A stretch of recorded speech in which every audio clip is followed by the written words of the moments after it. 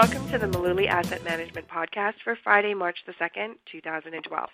I'm Lisa McHale, and with me today is Tom Malooly from Malooly Asset Management in Manasquan, New Jersey. Tom, your business seems to be different. I know you have mentioned that you were a retail broker for 16 years and then became an investment advisor in 2002, 10 years ago. What is the difference between someone who is a broker and someone who is an advisor? Well, there's a huge difference, but unfortunately, most individuals don't know that there's a difference.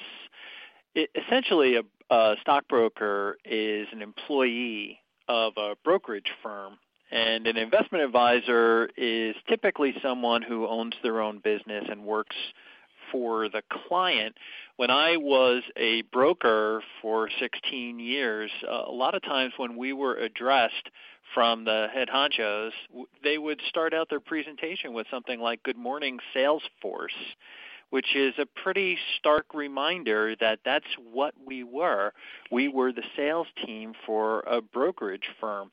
Now, the brokerage firms have tried very hard to blur the distinction between brokers and advisors, and so they'll call their sales team financial advisors or financial consultant or a financial representative. Way back when I got started, we were called account executives. And going back even further into the 1950s and 60s, people that were stockbrokers used to be called customers men or just stockbroker. I don't know why the brokerage industry got away from that term, because it really does describe what they do. And so to re-emphasize, brokers are employees of a brokerage firm. An advisor is someone who typically will work for themselves. And just to clear something up, there's a lot of folks that say that they are an investment advisor, and technically that's wrong, because you can have a registered investment advisory firm and the people who manage money are called investment advisor representatives. So I am an investment advisor representative for a registered investment advisory firm. That's a mouthful. So what I normally just tell people is I own a registered investment advisory firm. But here's something that I think a lot of people aren't even aware of.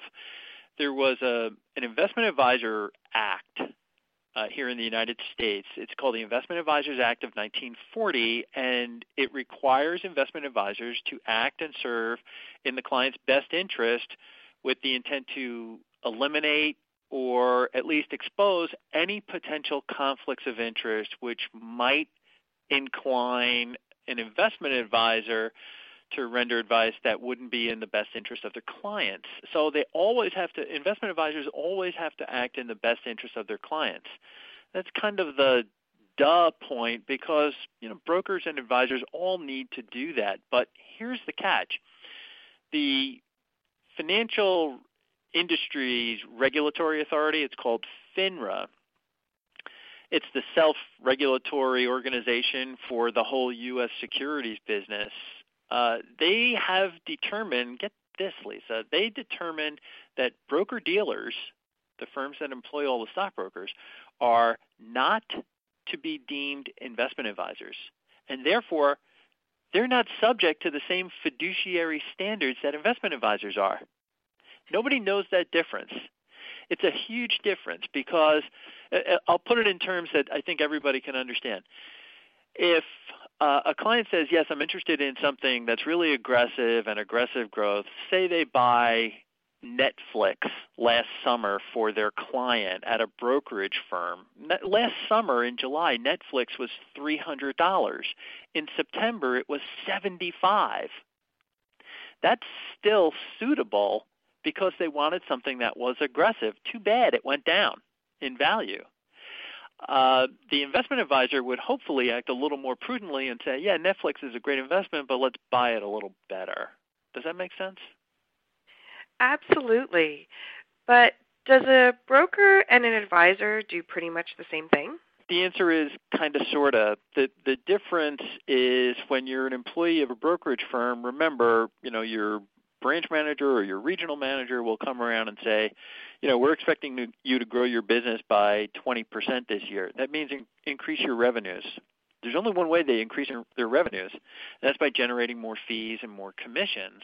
It's important to remember where people are coming from. You can't serve two masters. You're either working for an employer like a brokerage firm or a bank, or you're working for the client. One of the reasons why I flipped 10 years ago from working on the brokerage side to becoming an investment advisor is because I wanted to work for the client. I just feel that that's really important. And the whole idea behind what's suitable versus having some kind of fiduciary obligation really makes a big difference. Remember, the brokers, their minimal responsibility is to make sure that an investment that they're recommending is suitable. So that's why a lot of times now when individuals go to meet with a stockbroker or financial consultant, financial advisor, they're going to ask them things like their tax status, their financial status. They're going to fill out a questionnaire, and get their investment objectives. And basically what you're telling them is, look, I am interested in aggressive growth.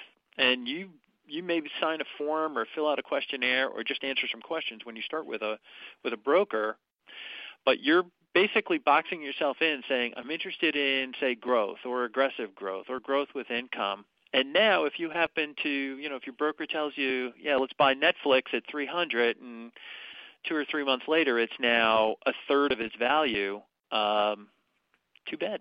What we would suggest to you is if you're not working with an investment advisor, you can certainly feel free to call us. You can reach Mullooly Asset Management at 732-223-9000, or you can find us on the web at mullooly.net. That's MULLOOLY. But we also want to mention that none of the investments that we mention in any of these podcasts have been specific recommendations of our firm in the past, and clearly this is not a solicitation to buy or sell any particular investment.